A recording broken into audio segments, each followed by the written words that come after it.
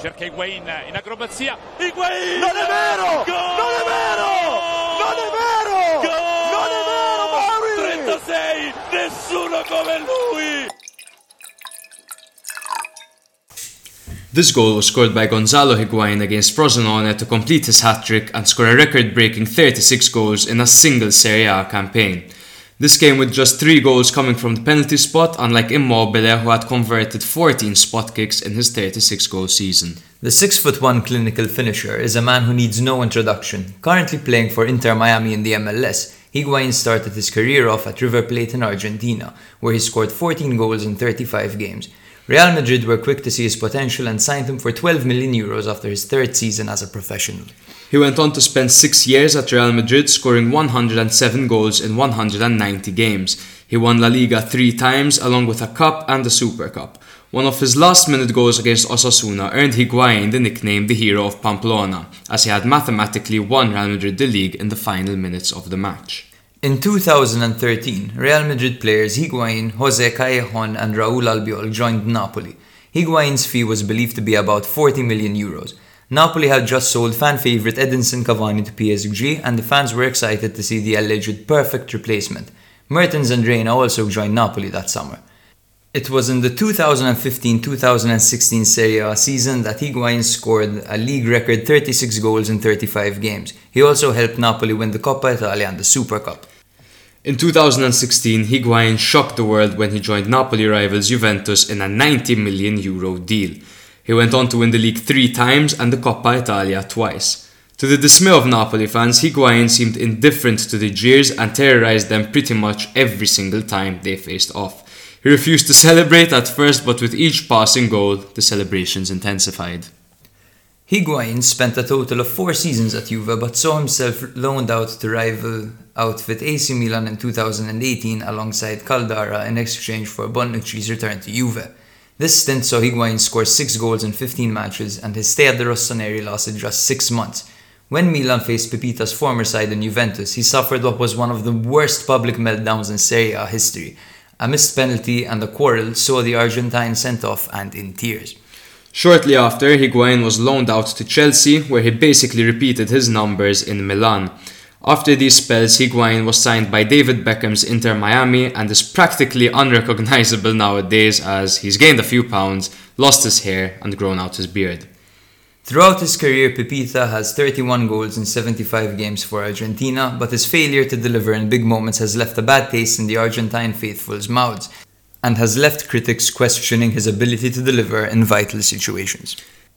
He is still known to be one of the greatest strikers of his generation, and he was an absolute joy to watch for many years, and was once an absolute fan favourite in Madrid, Naples and also Turin.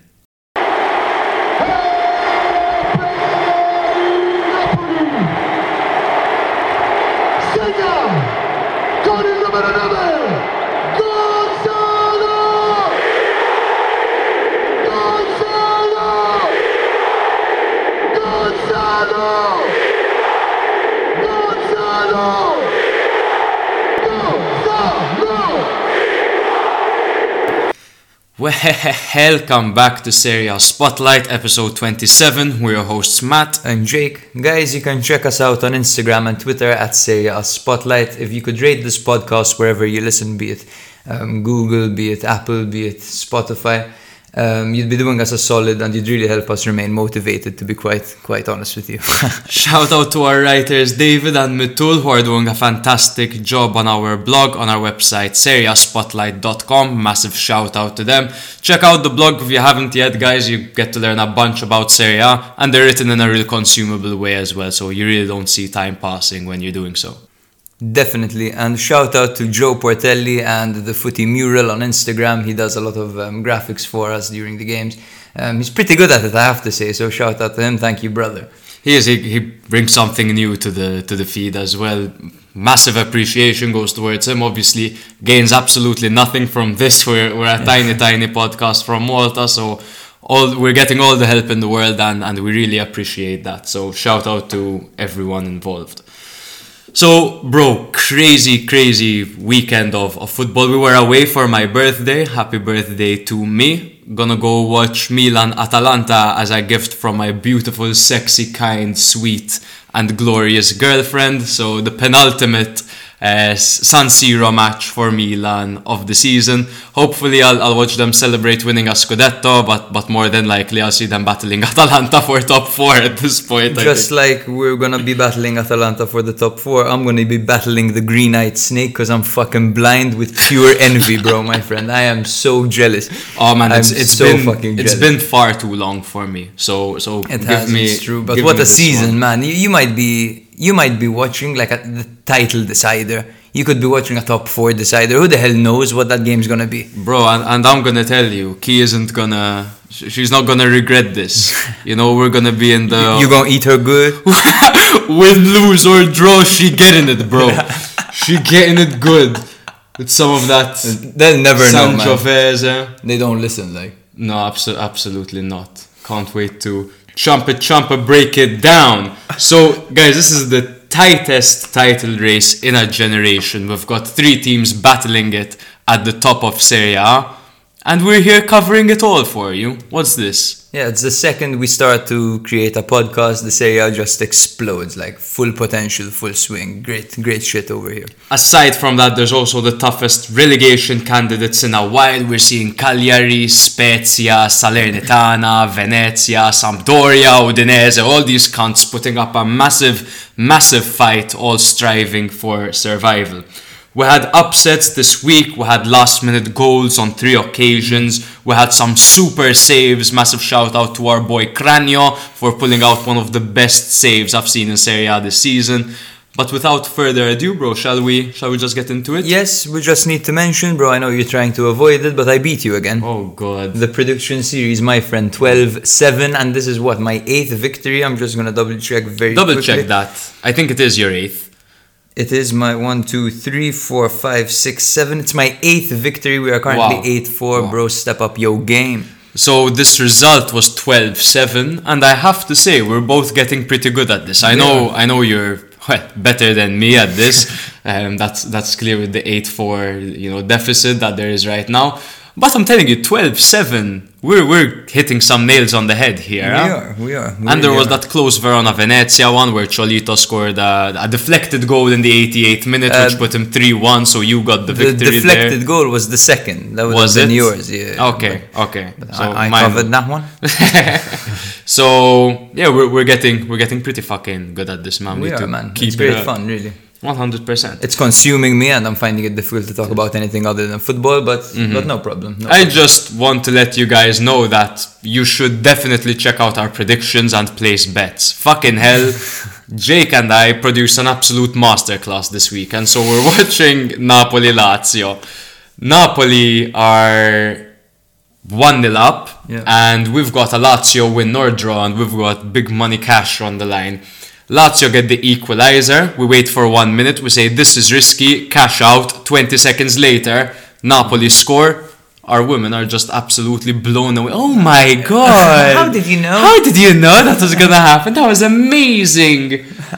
What did you tell her? What did you tell her? Because it was chemo, so I didn't really care. What am I gonna tell her? Boy's a genius. What am I gonna say? Just like, you think this is impressive, man? You should have seen this mention another time. Like. Okay, we should get going, or we're gonna have another 3-hour episode. Look forward. You remember when we named one episode Bohemian Rhapsody because it was 1 hour 40 long? Yeah, they've only got longer and longer. Longer. So this time we're not gonna talk about the biggest game first. We want to cover the Milan game, the Inter game, and then the Napoli game because they came in a row, and we really want you guys to understand, the sequence of how things went down this weekend. So the first game was a Friday night game between Milan and Udinese where the score was 1-1. Disgusting. So Milan looking to stay first after a disappointing draw to Salernitana. Milan don't often lose to Udinese at home, so much so that they have only lost once against the Bianconeri in San Siro, which was in September of 2016. Udinese, however, do have a tendency of taking a point away from Milan, and this was the second time they did so this season. It mirrors the season of 2011, where Udinese held Milan twice at the scores of 4-4 and 0-0, and that season, Milan won the league. And Udinese finished 4th. Oh that my season. God, I remember that. And the 4-4, was that when Nocerino scored? Was it Nocerino or Yepes? One of them. God knows, man.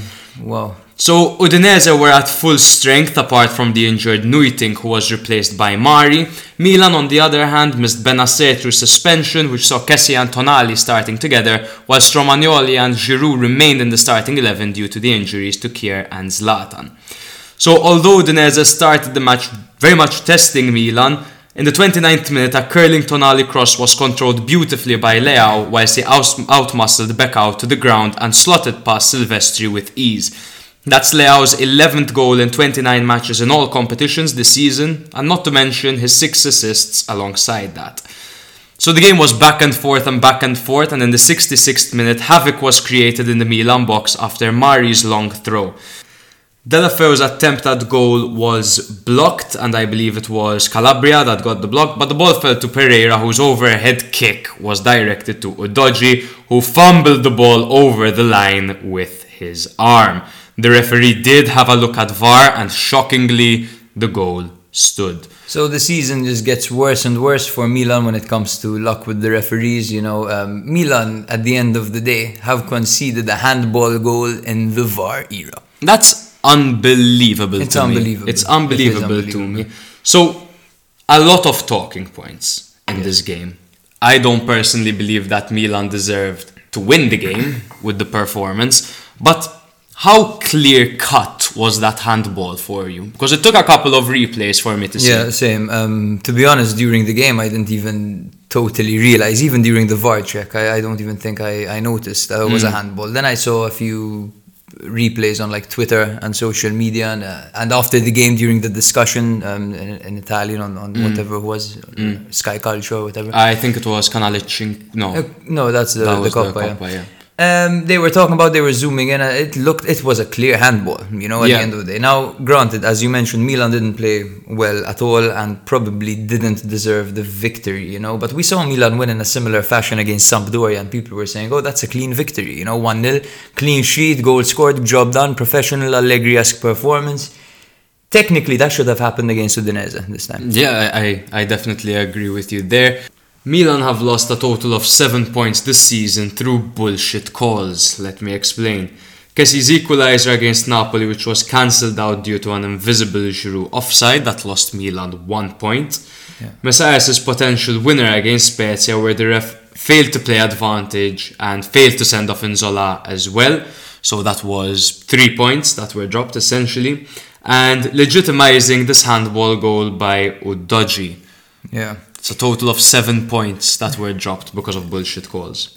Definitely unlucky. In the Champions League too, we saw that red card to Kessie last season. In the Europa League, we saw a handball by Kessie that was invisible that led to eventually a Manchester United goal a goal against Manchester United being ruled out. Shit luck when it comes to referees. I'm telling you, man, shit luck. Really. Terrible luck, and I understand how this might sound to Inter fans and to Juve fans. Milan fans are always complaining, but they need to watch these games and understand that why is it that Milan attract such horse shit refs, man? Maldini actually went out and said, stop sending us amateur referees, stop sending us young referees. He's not wrong. The refereeing body took offense to that, actually, quite frankly. But you know what? He's right, man. He's right. These calls are ridiculous. But anyway, I don't want to spend too much time complaining about the calls. Milan, especially from the 80th minute onwards, were absolutely shambolic. Yeah. Shambolic, nothing, zero. I almost feel like when Milan play Udinese, they tend to freeze. What do you think it is? Obviously, I'm sure there's a mental state that says, Udinese take points from us constantly, and they already did so this season. But what more could there be? What kind of play style do they bring? Is it the physicality? Is it the high press that they use? Good question. Historically, Milan tend to struggle against three at the backsides. And by historically, I mean recent history, of course. Milan they couldn't beat Atalanta, but they seem to have figured them out now. Udinese have been a bogey team for a while. Lazio tended to be a team that Milan struggled against. These three at the back teams, very tight. and compact, actually, with 3 massive defenders. I think against Udinese it's particularly difficult because of their size. Udinese are a big team. So you see, for example, Brahim Diaz really failed to assert himself in this game. Same with Messias. He was okay in the first half, but he struggled to compete with them physically. Definitely the case there. I agree. Kessie as well, by the way, I don't think should play another game for Milan, but maybe we'll get into that later on. We will get into that later on because he was wearing the captain's armband in the match against Inter. Yeah, in the Coppa Italia yesterday. Yeah, when Romagnoli went off injured, it was a disgusting sight. I don't get how you can do that when you have Theo Hernandez, who has just signed a contract till 2026. He has already worn the captain's armband, and you go and give it to Kessie. No, what's this? Not. It's shambolic. I disagree with that incredibly.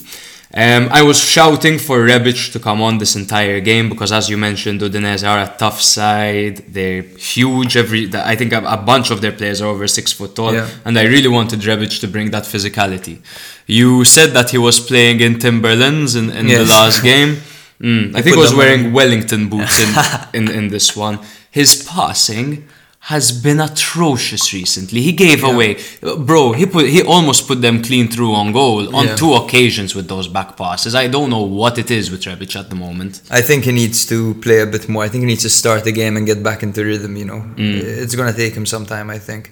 I saw something today, actually, a really interesting one. An Italian headline. It's like devastante and irritante.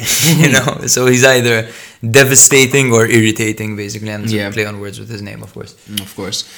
We forgot to mention Laxalt had a decent game in goal for Udinese. What do you think of white guys with braids? I think you could either be really cool and dangerous, or you could just look fucking dumb, Yeah. I think Silvestri looked particularly odd with braids, I have to say. He did look dumb, but he's wearing a green goalkeeper's kit. I bet you he looks pretty sick in person, like that White Boys Kingman fucking trap man. Like he could be the lead singer of Rage Against the Machine. Literally. But I do need to praise Udinese as of late under Cioffi. They've been alright. They've been better than how they started out with him. They look organised. They're a tough team to play against. They have always given Milan a tough time, and this was no exception. No, not at all. I mean, apart from that one wonder strike by Leao, because I need to highlight that goal a little bit more. He took the goal down in excellent fashion. Becao always had a brilliant game against Milan, and he had he had a fantastic game in this one as well, but Leao got the better of him there. And like I said last episode, Leao is that man that can get Milan a goal out of nothing, and it's good that he's healthy. We saw him play against Inter. He seemed to have picked up a knock in the Udinese game, but he looks back to full fitness, and having him in Milan's team give Milan a serious asset, man. I do think he needed to be substituted in this game, because in the second half he played, he looked really bothered by the knock he had got.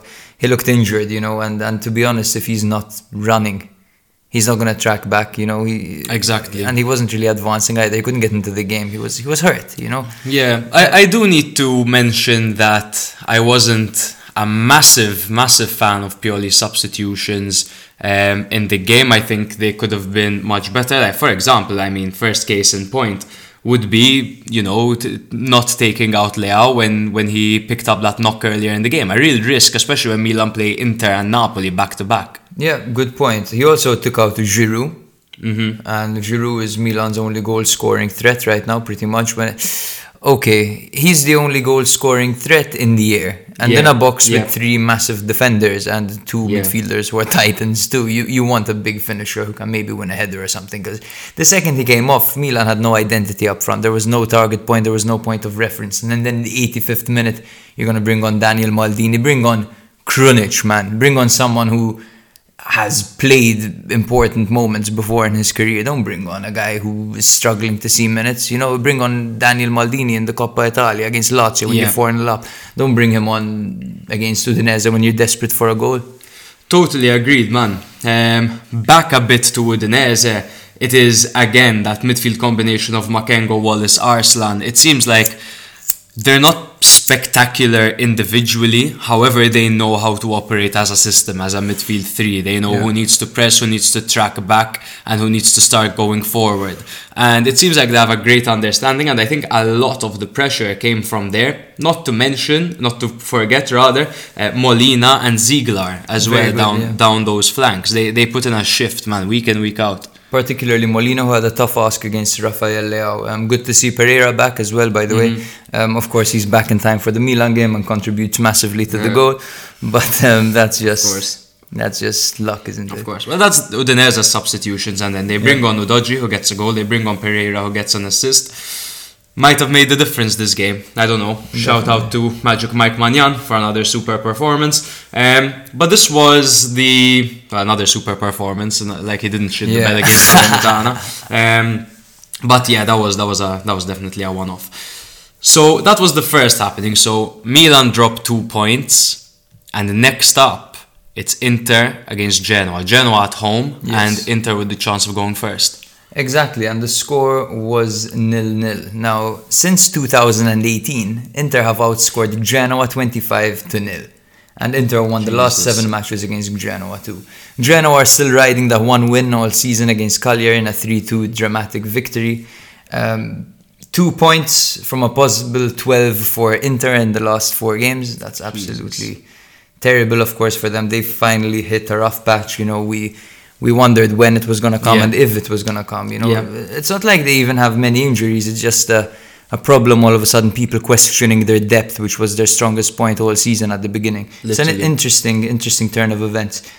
Sanchez was preferred to Lautaro due to his poor form as of late, rather. Keeps going as well, man. Keeps going, man. He just keeps getting worse and worse. And now it's not only like he's not only struggling in front of goal, Lautaro. Even like when he drops down to midfield, he's misplacing passes. He can't get into the game, He's really struggling with his confidence. Facts. D'Ambrosio started over Skriniar, who remained an unused substitute.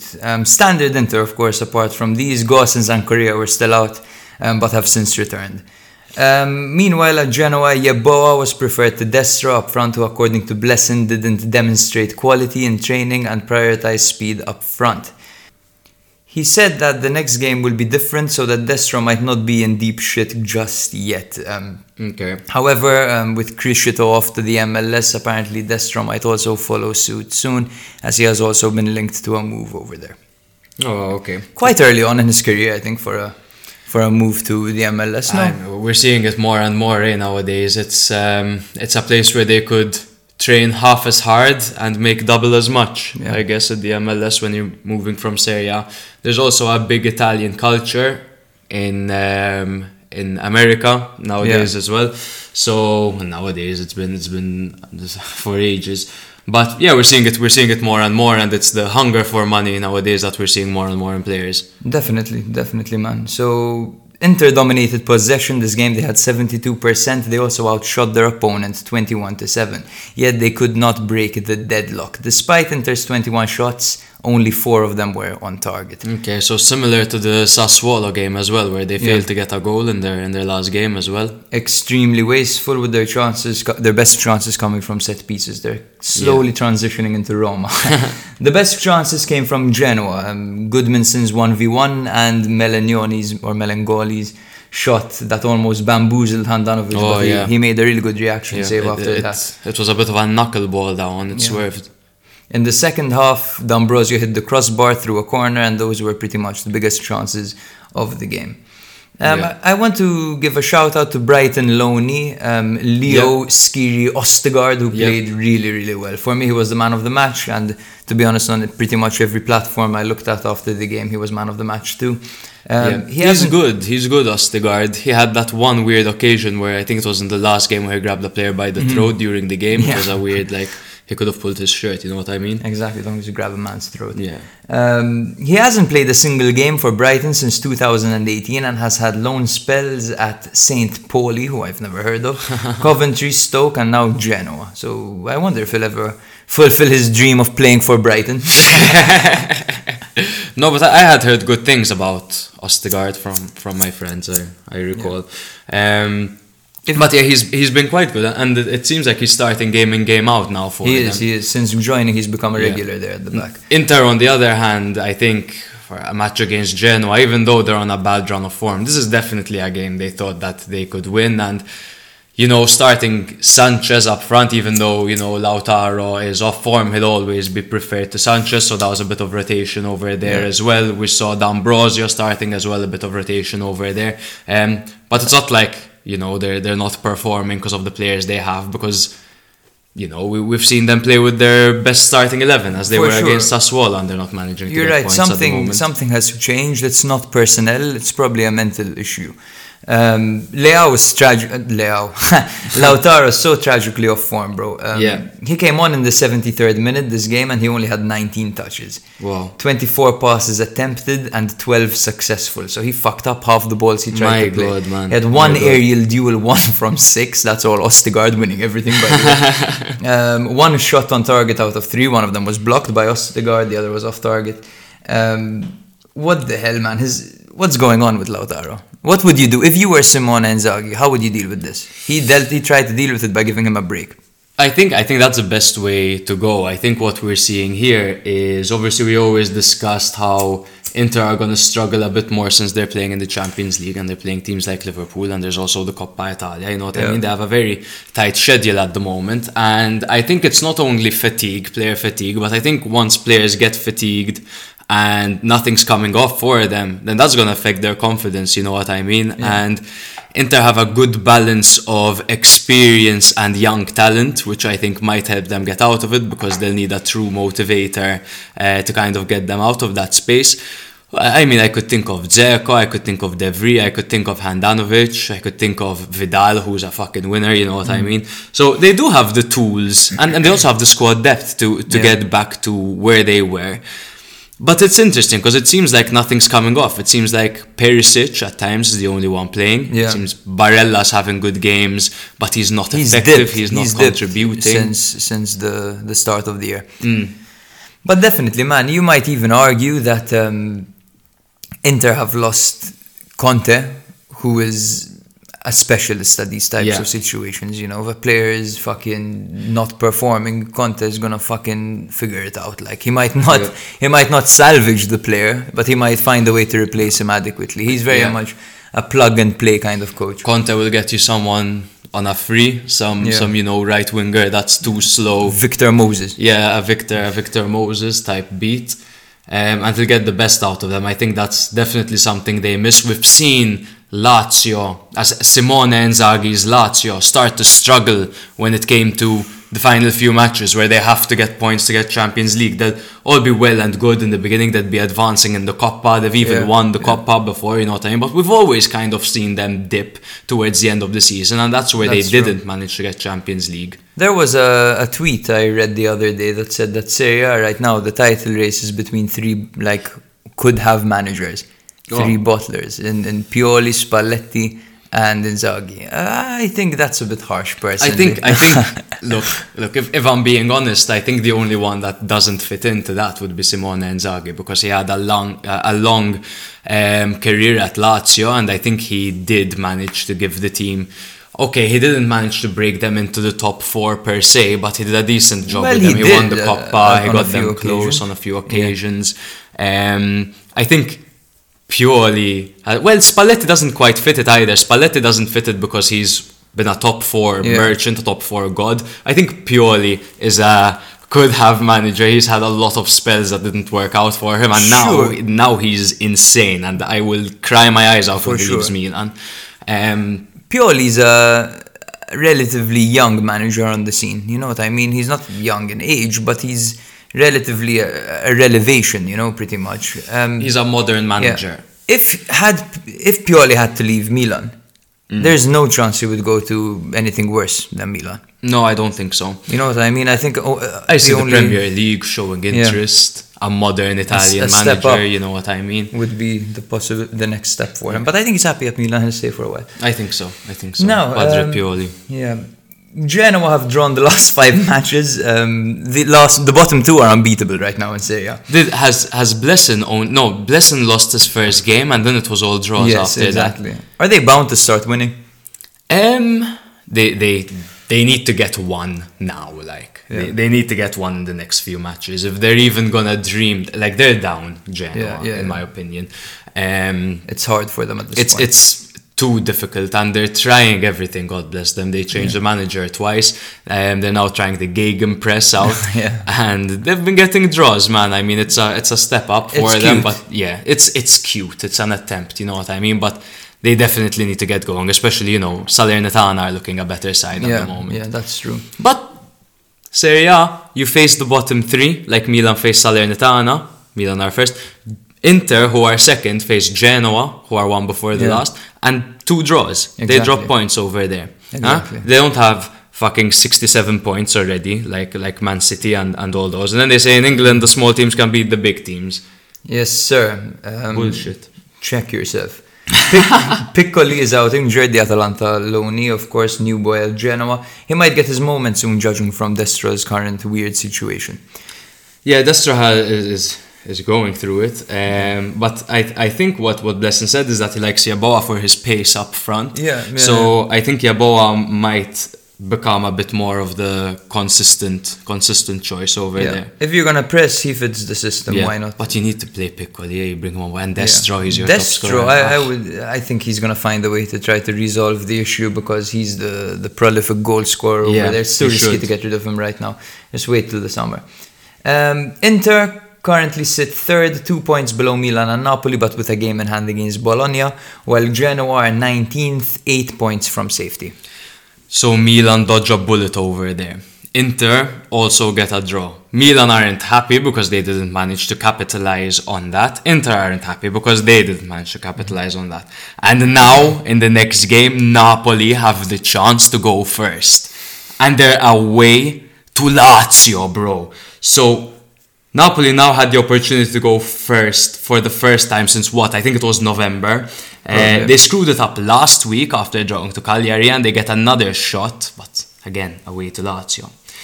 Now, Lazio are Napoli's favourite opponents. They won a record 52 matches against Lazio, which include 8 wins in their last 10. Whoa. But those 2 games that Lazio won, they won them in their last 2 home matches against Napoli. And they are looking a much improved side recently, Lazio. I think they've taken quite a big step up. They have. Sarri ball is finally working. Yep. However, these teams both also coming off failure to proceed past the round of 32 of the Europa League, as Lazio were held by Porto and Napoli got absolutely shafted at the score of 4-2 at the Stadio Diego Armando Maradona against Barcelona. He'd be rolling in his grave.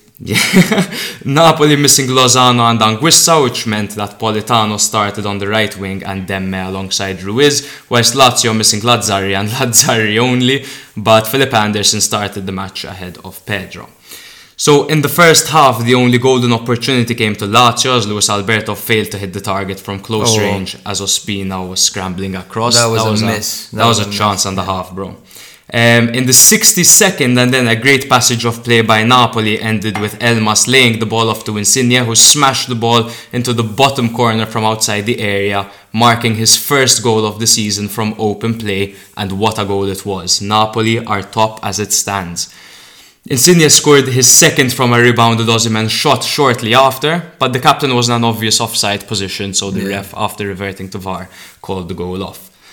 Late drama, 88th minute, a Luis Alberto free kick was headed away by Rahmani, but only as far as Pedro, who took the ball on a volley from outside the box. He hit it incredibly cleanly. It was a hard strike, and Ospina did manage to get a touch to it, but the power was too much for the Colombian to deny the Spanish veteran.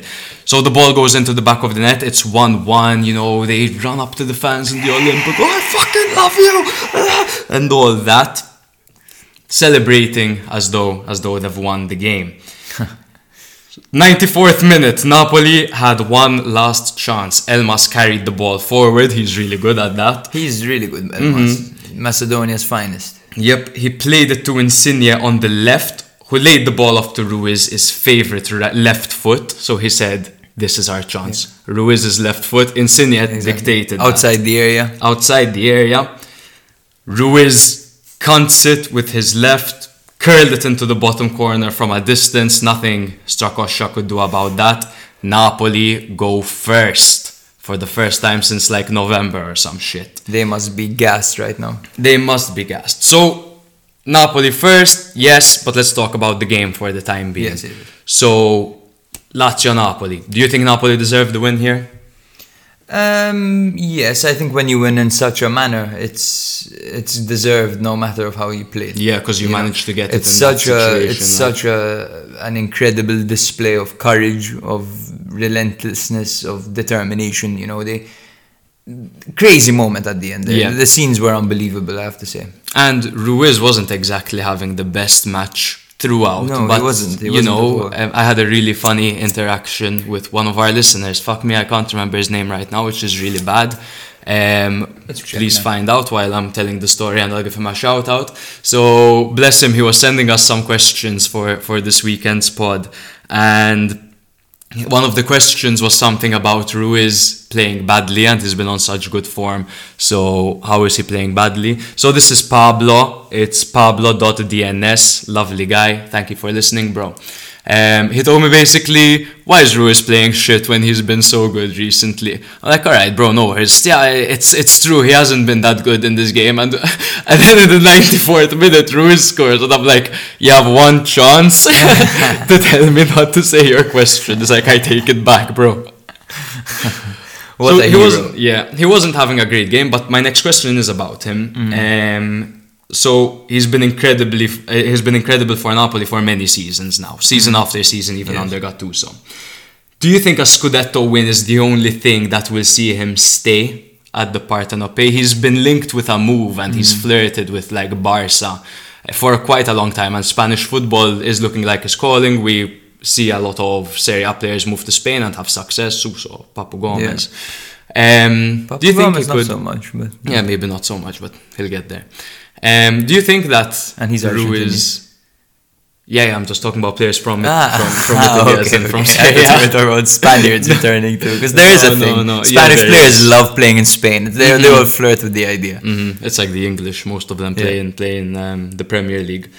But yeah, he's been linked with a move away. Do you think that if Napoli don't win the Scudetto, he might get pissed off, fuck off, and Insigne's gone, I'm gone? Look, the way I see it, he'll leave for Real Madrid or Barcelona. Okay. Now, Barcelona, their financial situation warrants me to think like they don't afford him. But they have splashed recently, so you never know with those guys. But I don't know if there's space in their midfield, to be honest with you. It's quite young and it's quite promising. They have some good midfielders. There's, for example, Pedri that I really like. Yeah, Pedri's fantastic. You know who I like? He's not at Barca, but do you remember Olmo? Dani Olmo. I really like Dani Olmo. I believe he's with Sevilla. I think he's with Sevilla. I'm not sure. But anyway, Real Madrid have a bunch of veterans in midfield, and I'm not sure if that's where they're going to want to. Well, that's what I was going to say. So in the midfield they have Modric, who's old as fuck now. He's like 37. There's Kroos, who's in his 30s. Casemiro, that's there as well. But then they have, Valverde coming on, for example. Yeah. But Fabian Ruiz might be a good shout instead of Modric, direct replacement. They play similarly. True. I don't know. I could see Fabian staying for another year at Napoli, to be honest. And I can see him also riding that trend and eventually leaving them on a free. But doing that to Napoli, you have to be risky because you might get stabbed in the street. Napoli face Milan at home on Sunday. What happens? I'm losing in this prediction series, man. What happens? You want some advice, man? It's definitely not a Milan win. That's what you. Okay. Milan beat Napoli. Napoli beat Milan at the San Siro, and now it's the Stadio Al Madonna. That's a tough game. It could literally go either way. Like I'm not predicting a Milan victory just out of superstition. It could be a Milan 3-2. It could be a 1-1. It could be a 0-0. It could also be a Napoli 4-1. Yes, that's true. A 4-1 is very possible. They are inspired right now, while Milan are on the contrary. Like they've been drawing and losing for a while now. I thought Napoli were gonna dip after the Barca game. It was a bit embarrassing. And they did really well. They're probably like, all right, we have to give everything for the league. It's the only thing we can win. I need to ask a top 4 question now. A full flow Milan, a full flow Inter, a full flow Napoli. Rank in order.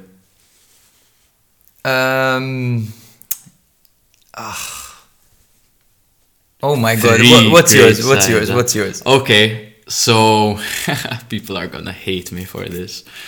But I say Milan first, Inter second, Napoli third. That's what I say. I think Milan on their day beat these teams, man. I do agree that Milan on their day Milan in the beginning of the season, Yeah. that Milan in the beginning of the season, had that Milan played the Napoli that were first, constant, that got all those wins after each other, Milan might have won that. Yeah. Milan might have won that. So That's what I think. personally. Conte's Inter would be first. Inzaghi's Inter, I think, is second. I do think Milan on their day are better. Tight between It Inter and is, Napoli. but then I It's feel very- like no I'm disrespecting Napoli Hey, putting them man, third, hey. because on their day they are a They're fantastic side. incredible. But that's They're it. incredible. I'd agree with you. Milan first on their day, Inter second very closely, and Napoli third very closely as well. I'd pretty much say on their day it's a 50-50 each time they play. Yeah. Let's go down the table a little bit. Lazio played well. What stopped them from winning? I personally think Koulibaly was a solid reason as to why Lazio didn't win the game. I think Koulibaly had a magnificent performance. Rahmani too, man. Rahmani as well. Yeah. Though that back two is so good. Koulibaly is just different class in that, man. And we saw Insigne's best game this season. I agree. Yeah. I His first definitely goal from agree. open play as well. You Oh shit! mentioned Yes, it. you mentioned it. Yeah. That's crazy. I was It was interesting to see Lazio make a substitution and get stronger. Yeah. I read that so weirdly. Elmas is a good move, man. Was it Elmas for Zielinski? I think it was. Elmas for Zielinski, but I'm talking about Lazio. I'm saying Lazio sorry. when they brought on Pedro, they Yep. really improved. As well. Really Both teams again. Napoli subs have that depth. work. That we know this, but like Lazio have been known to have 11 players, and that's it. Like, Yeah. But yes, I mean, they brought on Acerbi, they brought on Basic and Hisai. Hisai is so meh in my opinion. Yeah, he's always kind of been meh. Yeah. I mean, he gave Mario Rui a run for his money at one point, but bro, Anderson. Let me talk to you about Anderson for a bit, because I have a bit of a love-hate relationship with the guy, but I can admire his versatility up front. He's played on left, he's played on right, and he also played striker in a false nine. Like, let's give some respect to him. Bit of a round of applause for being an all-rounder up front. Well done. He's like the Pierre Kalulu. Yeah, the Pierre Kalulu of forward. Yeah. 28 years old, Anderson. He's one of the streakiest players He's in the league. very inconsistent. He's very inconsistent. Like, I would never take him on any fantasy football He's game so ever. good for the first 4 games. Like, I think on the 4th one he might even start dipping though. But It's he's him. so good in those opening games. One day we should make, bro, a Butler's 11. Oh. Or a streaky 11. Say a streakiest 11. Like, up front you'll have Simeone, Handanovic. you'd have Handanovic in goal, you'd have fucking Anderson on the right. That's fun as shit, actually. That we is should, fun. we should do that at the end of this episode. Or maybe on the next one. We'll see. We'll see work on according it to the for time. sure. We'll work on it for sure. So Lazio, they thought they had it. They thought they were getting a point against Napoli. 88-minute goal. Pedro, everyone loves him. Must be a bit damaging to the morale that they Of course, lose in the 94th It's minute fucked. from a long range goal. How do they recover? Now they're out of the Europa League. Well, do you think that'll help them secure Europe, or do you think that's an even bigger burden on them? And do you think that'll So kind of hit them? considering Sarri's been bitching about Europe this entire season, I think it should help them. They currently have 43 points. Juventus in 4th have 50. Yeah, There is still hope. there's 11 for matches them. left. Yes. So I mean, they're as likely to make Champions League as Genoa are likely to stay up. Same point difference. But we'll see what happens, basically. They definitely can fight for Europe, though. Europa League is definitely a target for I them. think Roma might have had more success against the top 7 teams than Lazio this season. Really, I don't think so. Who have Roma beaten? Roma have beaten Atalanta. Yeah. That's as far as it goes. That's but it, yeah. but who have Lazio? Lazio beat Roma. Lazio beat Inter Yeah, Inter and Roma. and Roma. Fair Yeah. enough. I mean, they're both terrible against the top 7, but I think Lazio are slightly better. Lazio are just a better team in general, I think, to watch. Even stylistically, they actually have many ideas, very creative. I think they'll jump Roma now. Yeah, Lazio. I think so too. I think they will. They're 1 point behind them. They're in 7th, 1 point behind Roma, and they've played the exact same games. Napoli, on the other hand, first, level with Milan, and both teams 2 points ahead of Inter. The next game was between Empoli and Juventus and ended 3-2 to Juventus. Empoli won the reverse fixture 1-0, so Juve were playing with a chip on their shoulder. They wanted to get revenge out there. Yeah. That was a humiliating defeat, and we named our episode Andrea Zoli's balls after that. Empoli could have remained unbeaten in 2 successive Serie A meetings for the first time since 1998 against Juventus, yes. But unfortunately for them, they did not quite have enough to get that done. Juventus extend their gap over top 4 rivals Atalanta to 6 points after this hard-fought victory, and Juventus are now unbeaten in 8 consecutive games on the road. Mamma mia, Very good form for them. So Empoli took their standard 4-3-1-2 formation over here. Now this guy, bro, how do you pronounce this word over here, this name? C-A-C-A-C-E. Kakaki! It's so difficult because you don't know which one's a ch, which one's a k, and which one's a s, like. What the hell shall we call it? Kachase. Shall we just assume every C is different? Okay. What the hell do we call it? What's his first name? Does he have a legible first name? Let's see. Liberato. Okay, we're calling him Libby. Libby, okay. So Libby got the nod at left back this game, while Di Francesco, Pinamonti and Bayrami played up front. Of course, Bayrami playing right behind them. Pellegrini got the nod at left back for Juventus. Arthur and Zakaria played in the middle, with Cuadrado and Rabiot flanking them on the sides. Vlahovic and Keane up front. Allegri took a punt with Keane, and it paid off because in the 32nd minute he scored. Rabiot's pinpoint cross was headed in powerfully by Keane, a very accurate and decisive header. In the 39th minute, it was Simon Zurkowski who scored after Juventus failed to clear the ball after a corner, and he poked in the equalizer. They looked like a bunch of under-11s, bro. Juventus here. And you know, you look at the players who aren't clearing the ball. They're Bonucci and Danilo, like 2 seasoned players who know way better than that. A European champion, like, over there. Just ball watching, and this guy just comes and toe pokes it in. It was so comical. I was sat next to Carl on the sofa while they were playing FIFA. Yes. He wasn't very amused.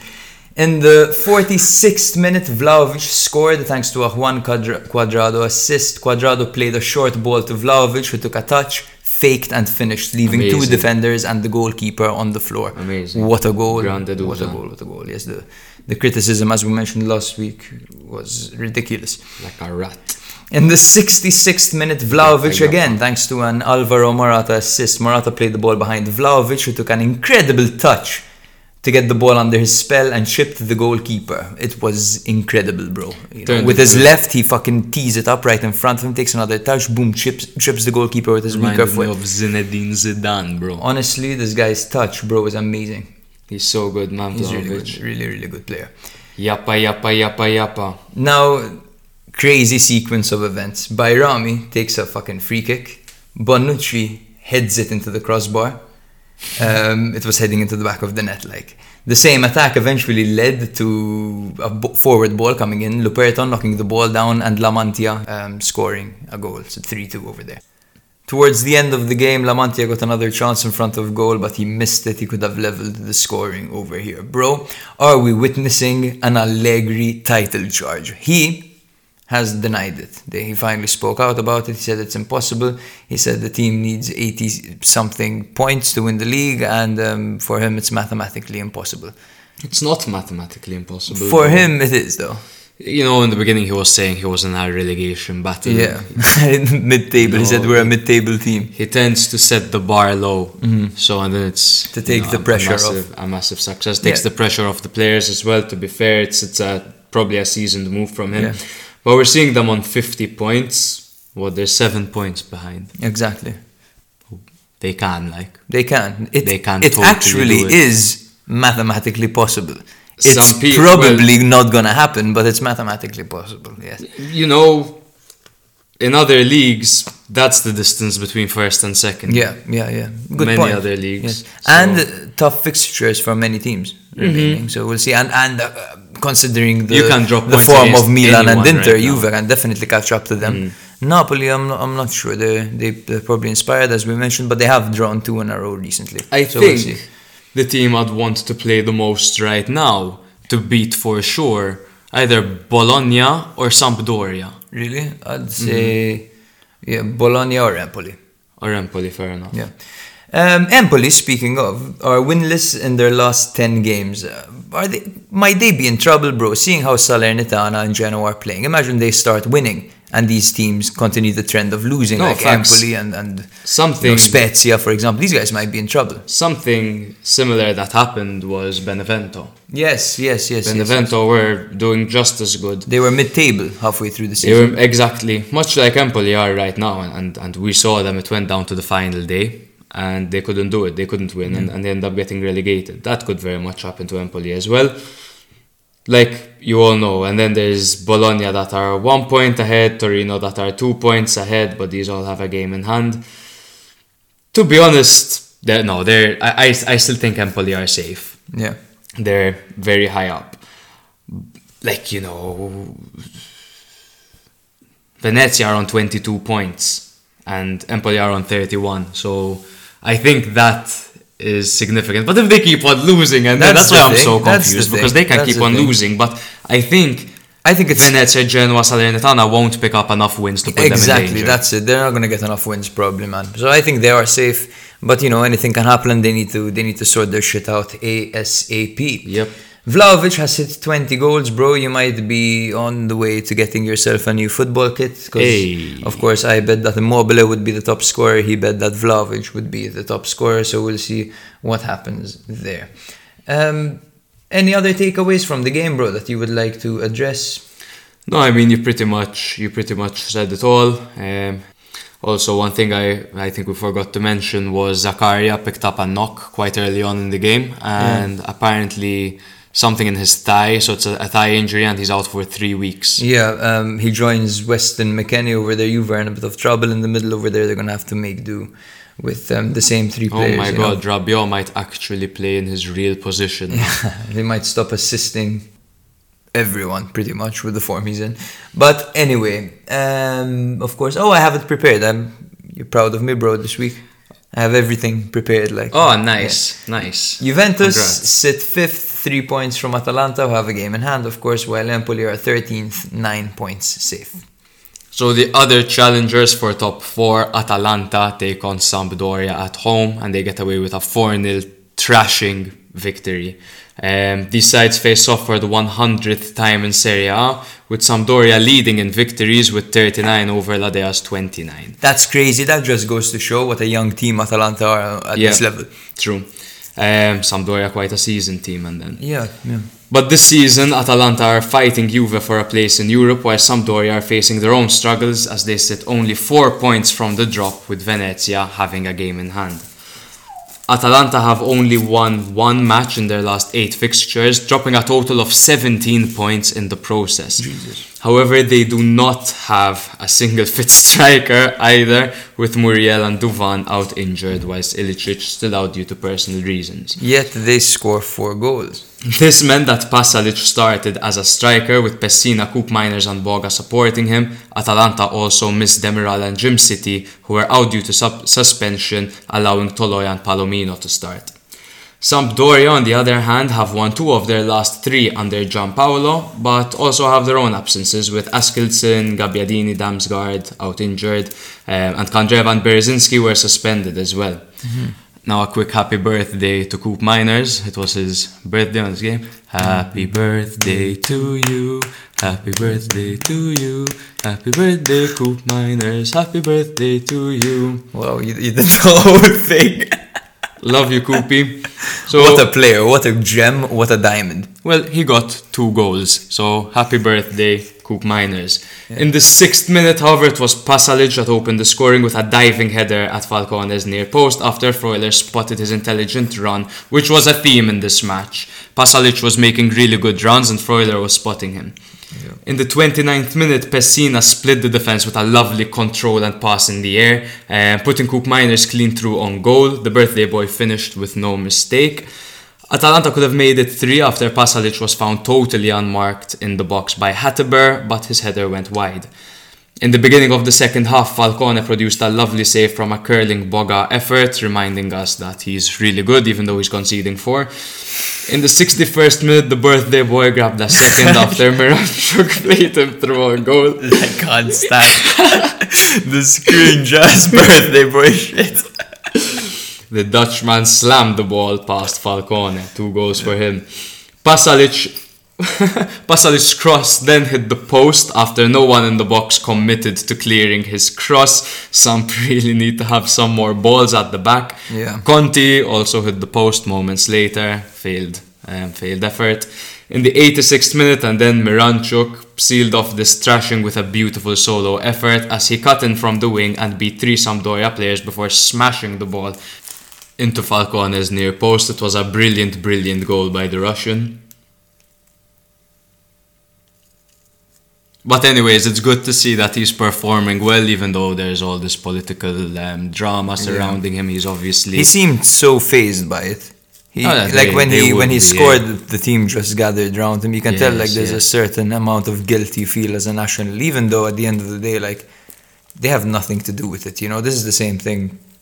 People being fucking racist to Germans and all that stuff. These people had nothing to do with it, you know. It's just the nation that it's the government. Yeah, him and Malinovsky made it a point to hug in front of their teammates, in front of everyone. It's important. They show them that obviously there's solidarity between the people of the country rather than the people. Exactly, rather than the rich fuckers who want to fucking profit for self-gain. Anyway, let's talk about football though. Atalanta back to winning ways. They played super well, but they didn't face the strongest of opponents. What did you make of this match? So, I thought this was a total mismatch. Gianpaolo came out of the 3 at the back formation. I was like, wow, he's experimenting. Is this gonna work? But Sampdoria didn't look up to it at all. Basic patterns by Atalanta pass and move were tearing them apart. You know, they weren't at the races at all. Murru was terrible. Murru was dog wank. Ekdal at one point couldn't get into the game the first half. I was just even screaming, look at Ekdal! Thorsby earlier than him, he looked really stiff to me, really immobile almost, man. And this is kind of the point getting to. Sampdoria seriously lack pace. They do. There is no pace in the team. There's Conti now, and that's pretty much it. And Conti is a guy that had how many torn cruciate ligaments? So that's saying something that he's your fastest player. Quagliarella and Caputo need the ball to be directed straight to them in order for them to cause any damage. That's what the commentator was saying. He was like, at this point, they're so predictable, and Atalanta are pushed so far up the pitch. Just try play some balls over the top to push them back. And play the balls over the top. They should shock them. But play the balls over the top to who? Yeah. That's the thing, man. You have Palomino, Toloi, Hatteber, Zappa. Those guys are going to run at you, you know. Yeah. Caputo, granted, and he's strong quite boys quick, well. But it's difficult to play him through. You're going to exhaust him trying. You know? But normally, even when, like last season, when Caputo was at Sassuolo, it seemed like people would catch up to him, you know what I mean? But he had certain movement about him that would take him away from the flair. It's like burst of pace. That's his exactly. He wasn't fast, but that was quickly, it. His acceleration. Exactly, his acceleration. But no, we're seeing none of that this season. Yeah. It really looks like I think apart from the change he made from Sassuolo to Sampdoria, I think maybe he slowed down a little bit as a player. He's slowed down because the system is no longer built to suit him. You know, he was But do you think if he stayed at Sassuolo, I think he would have continued scoring. Okay. Yes. Because he's flanked by 2 very good players.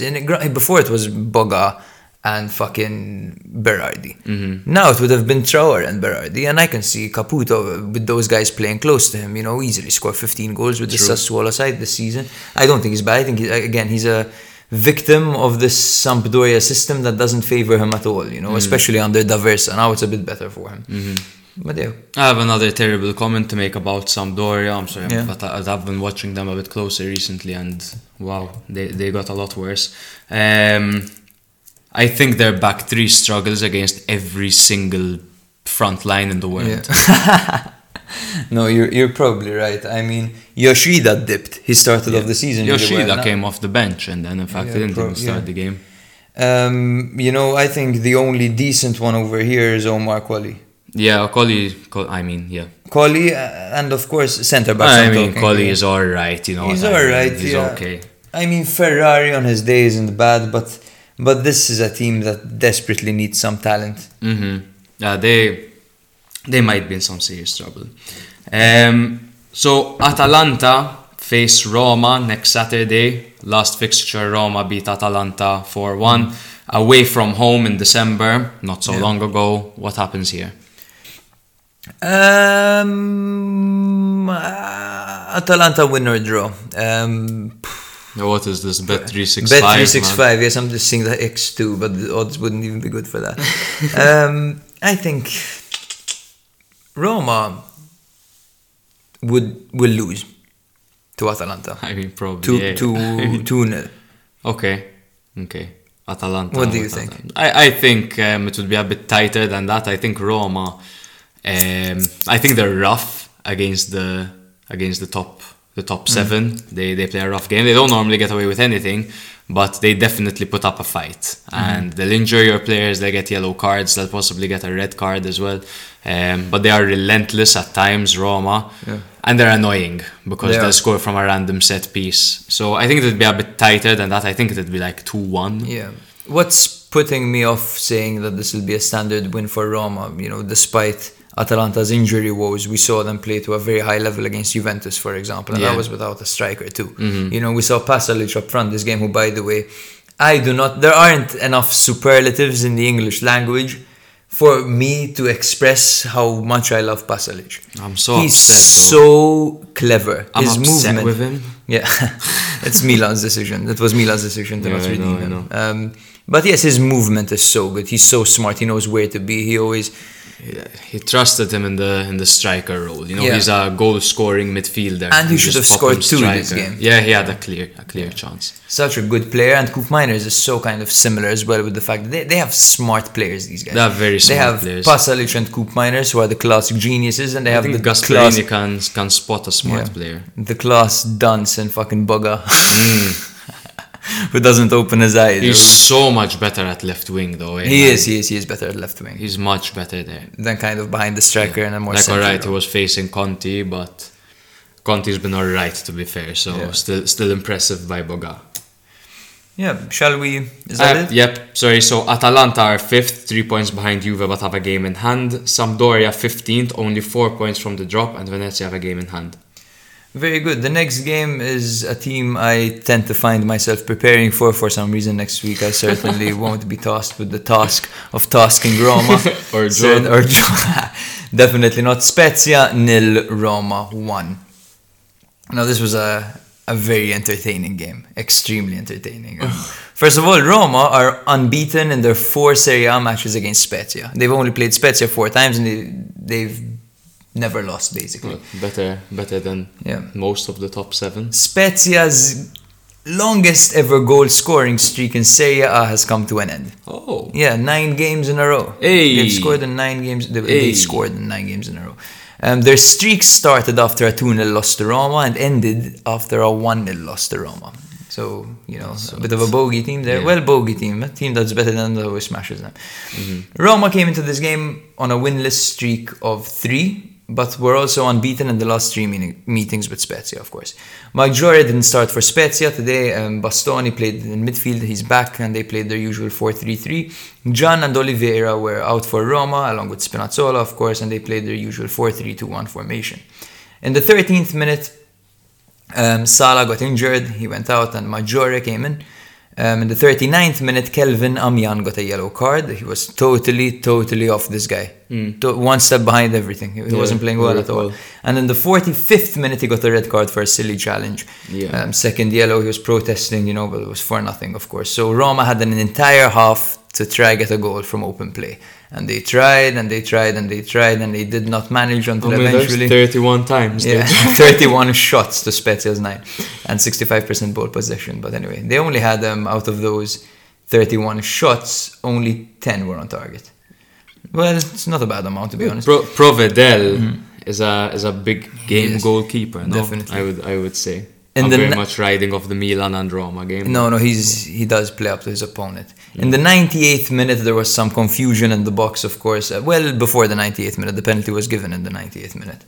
Maggiore eventually kicked Zaniolo in the face. It went to VAR. You know, the commentator was saying that it's not a penalty. The pundits were saying it's harsh. Like, are you blind? He kicks him in the face and fucks up his entire face. Like, he has a black eye like this guy. Zaniolo. And then there's the argument that Zaniolo did play on as though nothing happened, you know what I mean? Well, yes, but I think that the contact was there, whilst Zaniolo was in a goal scoring position, and you have to give it. I mean, it's a boot to the face. When don't you give when that? the fuck When don't you give that? Eventually, the referee gave the penalty, and Tammy Abraham converted, even though Provedel tracked the ball by guessing the right way. Roma hit the post 3 times this game with Cristante, Pellegrini, and Zaniolo. They couldn't score from open play yet again. This is a serious problem, no, bro, man. That's not just me exaggerating. Insigne broke his curse. I'm excited to see Roma break their curse as well. Just doesn't seem like it's happening, for them.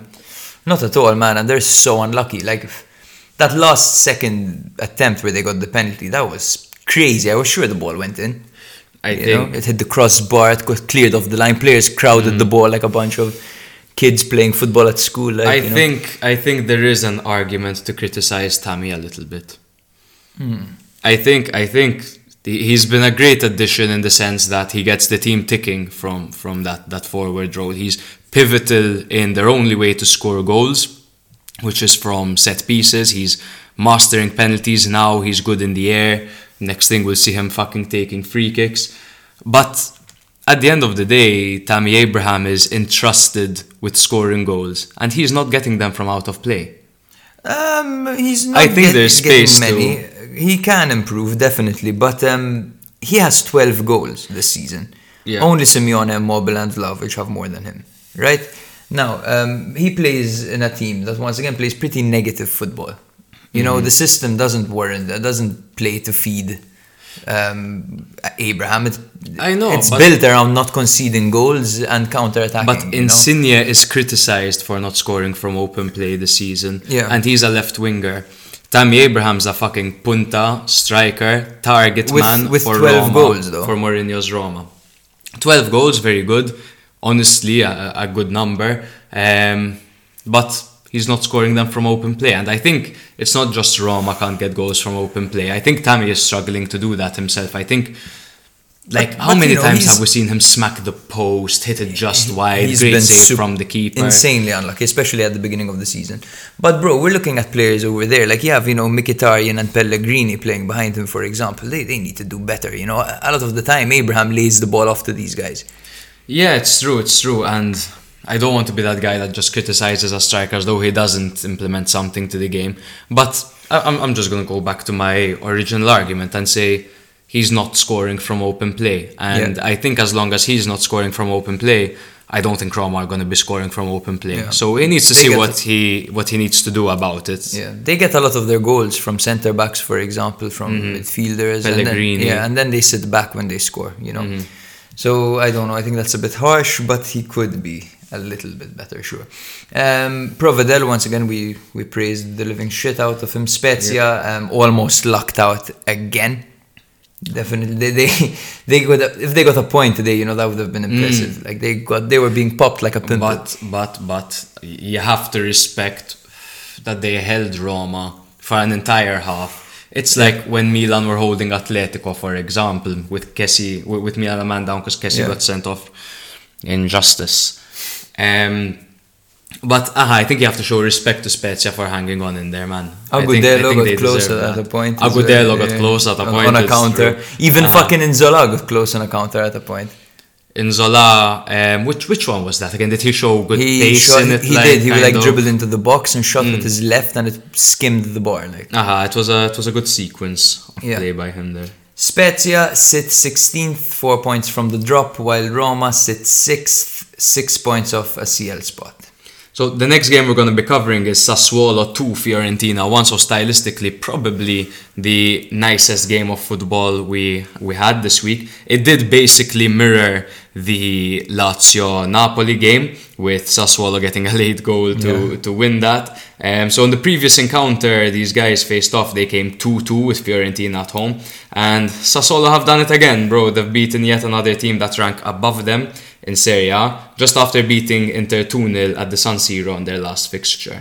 However, the Nero Verdi hadn't won a game at the Mapei since mid-December before this game.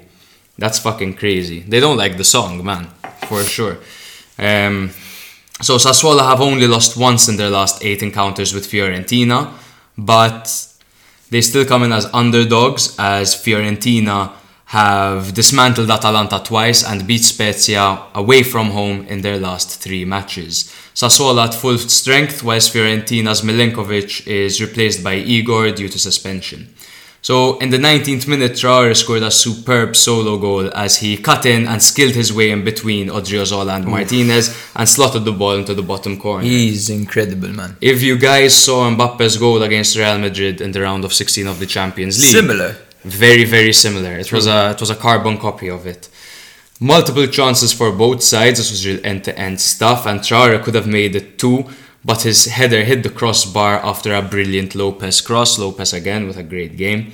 Consigli denied Icone his first goal in Serie A. Really, really well, bro. It was like a one-on-one. He came out and he fucking spread his body open like, let me not go there. Biragi's free kick flashed just wide at a point. In the 70th minute, and then Bonaventura handled the ball and received a yellow card, and for that he was livid, bro, and he started shouting at the ref, and the ref showed him a red card. He managed to talk his way. Bonaventura managed to talk his way into a red card. Now Bonaventura is known to be a gentleman, like a man of the people type of person, you know, who literally maybe, you know, world affairs have affected him. Yeah. So at this point, you know, Sassuolo are up 1-0, Fiorentina are a man down. How are they going to cope? 88th minute, Cabral scores his first goal for Fiorentina after Saponara squared the ball to him from the byline. Much like the Lazio-Napoli game, the team celebrated like mad, like they just won the game. It was obviously Cabral's first goal, so he's hugging the manager, he's like, I fucking love you, and all that love. And then it was the 94th minute again, scenes at the Mapei as Defrel heads in after a Berardi cross. It was a flying header, good finish by him. I did not expect that from Defrel. Berardi fantastic as always. So the ending really mirrored the Napoli-Lazio game. 88th minute equalizer, and then in the 94th minute there was the winner. Which game do you think was more entertaining? Napoli-Lazio, just because the stakes are higher. I agree. Yeah, that was literally my argument. Fiorentina have something to play for. Sassuolo, they do, but you know, not really at this point. They play up to the big opponents, then they lose against. Are we gonna talk about that again? Or I know. We always repeat what it. I mean? You know, we always say that is it because of the fans? Is it because of the hunger? We don't know. We don't fucking know. There are 1,000 theories, and we've fucking said them all. We don't know what to say anymore. Sassuolo turn it up against the bigger teams. They really, really turn it up. Robin Hood. And yeah, they look top 4 against these teams. They seriously look top 4. And it pisses me off. I think, I don't know, Dionisi does seem like a motivator, but I'd really like to see someone manage to motivate Sassuolo game in, game out with a strict fucking boss. I think that Dionisi right now is untouchable for them. He's already displayed that he can do it against the top teams. All he needs is a team with a bit more drive, and I think it will be impressive what they can do here. He'll get a chance to dabble in the market, especially if they cash in on Scamacca. Definitely, that's going to be exciting. Berardi and Frattesi and all these guys. I see them fucking all leaving, to be honest. They've used Atalanta as an example, as a model. Buying players from like obscure leagues and developing them, selling them for a profit. That's a good system for them, I think. It is a good system. I mean, they've really, who better to learn it from than Atalanta? They've solidified themselves. They really stapled themselves as a Serie A team, Sassuolo. Yeah, that's what they've done in recent years. You know, I this agree. is but historically horrific, a Serie B team. Yes. Historically, it's true. They're a Serie B team. I remember thinking the name Sassuolo looked odd among the Serie A teams. But yeah, they're 10th now, Sassuolo, on 36 points. What do you think their goal is? Let me just whip out the table. Sassuolo 36 points and They're behind Verona by 4 points. They play the same amount of matches. Torino are 3 points behind them, but they have a game in hand. I'm sure they're talking about Conference League, but I don't think they can get it at all. It's an unrealistic target right now. I think they just want to try finish perhaps maybe ninth, within the top 10, I would say. Yeah, probably. I think maintaining that top 10 would be a goal for them. Yeah, for sure. I think there's quite a competition going on there as well. I think it's personal over there between like Verona, Sassuolo, Torino and Bologna. But yeah, that's exciting as always. Cabral scored his first goal. Piontek versus Cabral continues to be a debate. Do you think that since Cabral picked up a goal, we'll start seeing more of him? I think Cabral deserves 30 minutes every game. And if he starts scoring and Piontek dips, give him a start, you know. I don't think it's fair to bench Piontek right now. He's on fire. You know, he deserves to play 70 minutes every game. I agree. I think you have to play Piontek right now. 60 minutes at least. Like. I think he got off to the mark quick. So what you want to see between two strikers, you want to see which one is getting goals. Whether they do it in the first 5 games or whether they do it in the last 5 games of the season. The player that starts performing first and he's on form, he's going to play. You need to play Piontek at this point. For sure. And Cabral will be hungry. He has that personality. He'll be fighting for it. So and he wants to make the World Cup squad apparently for Brazil. Yes. That's what he's saying. Oof, that's like a bit of a striker. That's a tough ask, but who knows? Who the fuck knows? So in my opinion, Fiorentina didn't play too badly, bro. But I can't help but feel as though maybe it's a lack of concentration. They have sometimes Fiorentina. Do you think that's the case? Yes, it's the details as well and the individual errors. Italiano has highlighted it many times that they switch off. They switch off. Maybe they think the game's won. You know, like this is a perfect example. You know, they got the draw. Minutes. They're happy with it. Whatever. We'll go home with a point. All of a sudden, boom! They concede a late winner. Basically. They would have been partying had they gotten the draw, man. Because Sassuolo were fucking good. Fiorentina 8th. Win in their game in hand could put them ahead of Roma and Lazio and into 6th place. Sassuolo 10th, 4 points behind Verona. Speaking of Verona, Verona took on Venezia and the Veneto derby. Both teams are from the Veneto region. However, the most bitter rivalry remains between Vicenza and Verona and Veneto. Of course, V and the government in V for Vendetta, as well as Çalhanoğlu and Donnarumma in V for Vagina. Really good. Thanks, bro. We need to clip that for the amount of times that words started in V. Yeah. So like, what was his name? The guy from V for Vendetta. V. Yeah. V. Or Vladimir or something. Yeah. Well, hey. No. Go on. So, Vicenza and Verona first faced off in 1906 in heavy rainfall in front of at least 500 spectators. Wow. The earliest recorded derby in Italy, it was considered a high-risk game because of accidents that happened due to ferocious ultras, basically. Okay. Hooligans, you know. Apparently it was quite violent. Verona are now unbeaten in their last 6 games against Venezia with 1 draw. The reverse fixture was that crazy 4-3 comeback for Verona. Oh my god. And this game saw a Cholito hat-trick. The return after 2 months, bro. Yep. Verona played a 3-4-2-1 with a makeshift backline of Sulato, Coppola and Retzos due to Gunter's suspension, of course. Cesale and Davidovic are also injured. How do you pronounce his name? Red sauce. Red sauce.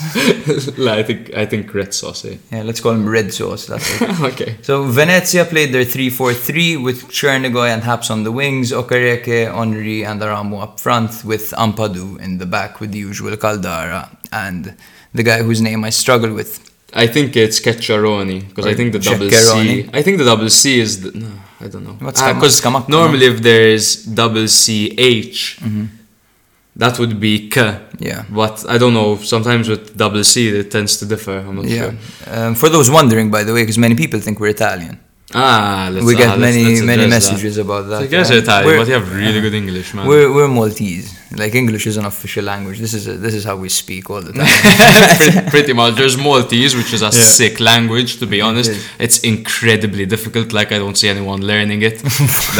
Like, people who didn't grow up speaking it, like, good fucking luck. But it's phonetically accurate. So, for example, A is always A. In English, you have A, which could be A, I, A, you know, all these different sounds.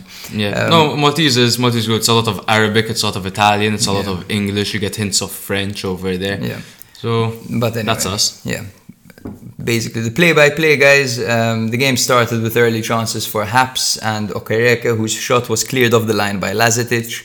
In the 54th minute, Giovanni Simeone scored a wonderful solo goal, dispossessing Caldara and driving all the way to end his 2-month goal-scoring drought. In the 63rd minute, he scored again, thanks to a Faroni assist. Faroni just rampaged down the middle and played an unexpected ball to Simeone, who scored. The shot deflected off Buzio and went through Romero's legs. Quite a clusterfuck of a goal. Like, I'm surprised they gave it to Simeone. In the 81st minute, David Okereke scored thanks to a Dennis Johnson cross. It was a good cross by Johnson, of course, and a solid header by Okereke, who attacked the space very well.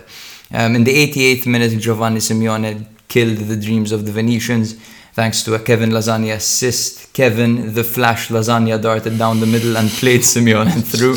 Simeone executed perfectly and took the match ball home. Lasagna, bro, catches me by surprise because he does not look like someone who would be as fast as he is. You know what I mean? It's true. He's so fast. Quick boy. He's so fast. He's very quick. And I prefer him. It's much like Morata, where I just don't want them close to goal. The finishing but is they sus. do have certain Quality.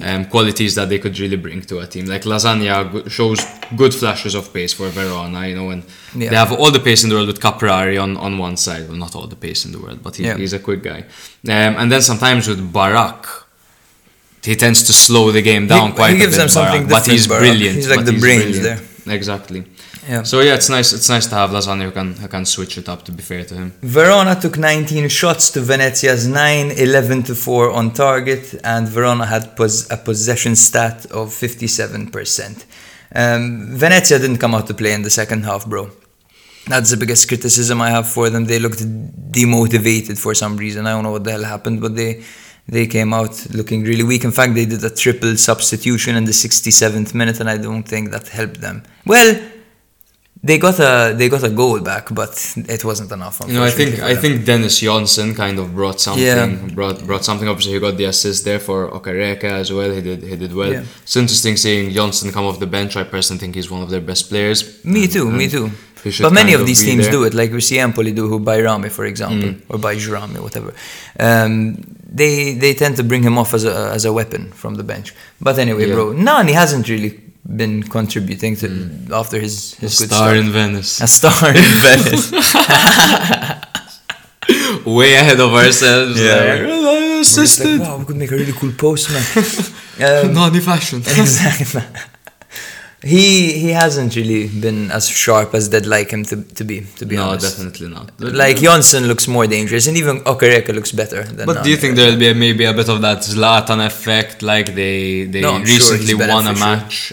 They had a decent maybe showing against Verona here. Like, obviously they could have done better. Like you said, they dipped in the second half.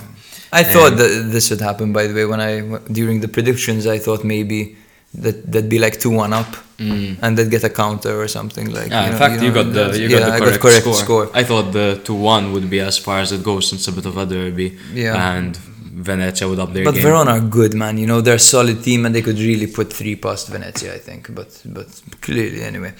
Yeah, Verona are 3 points off of top 7, bro. Imagine how many points? 3. Imagine seeing Verona in Europe. That'd be nice. That would be really, really cool, man. I'm sorry, I'm just... And they'd attract quite a few players. What are you... Ah, you're plugging in your... Sorry about that. No problem, man. So it would be incredibly cool to have Verona in that top 7, man. I think as a team, I'm very attracted to them. Yeah. They're great. Even Tudor's entire story, like how he was an assistant manager at Juventus and he just came in and the side was struggling under Di Francesco and he just turned everything around. All of a sudden, these guys are beating big teams. They're playing up to their opponent. They're giving everyone a tough time. They look so organized. So they're scoring free-flowing football. Like that just lost Zaccagni. Yeah, their best player, exactly. the guy that was carrying them. Like. And they're coping pretty well, man. They're coping well. Obviously, Caprari has just been fantastic. Next level, man. He's been so good. Caprari, I want a shirt of his, man. That would be cool. That would be really cool. Yeah. If Vlahovic wins top scorer, I'll get you a Caprari shirt. I like that a lot.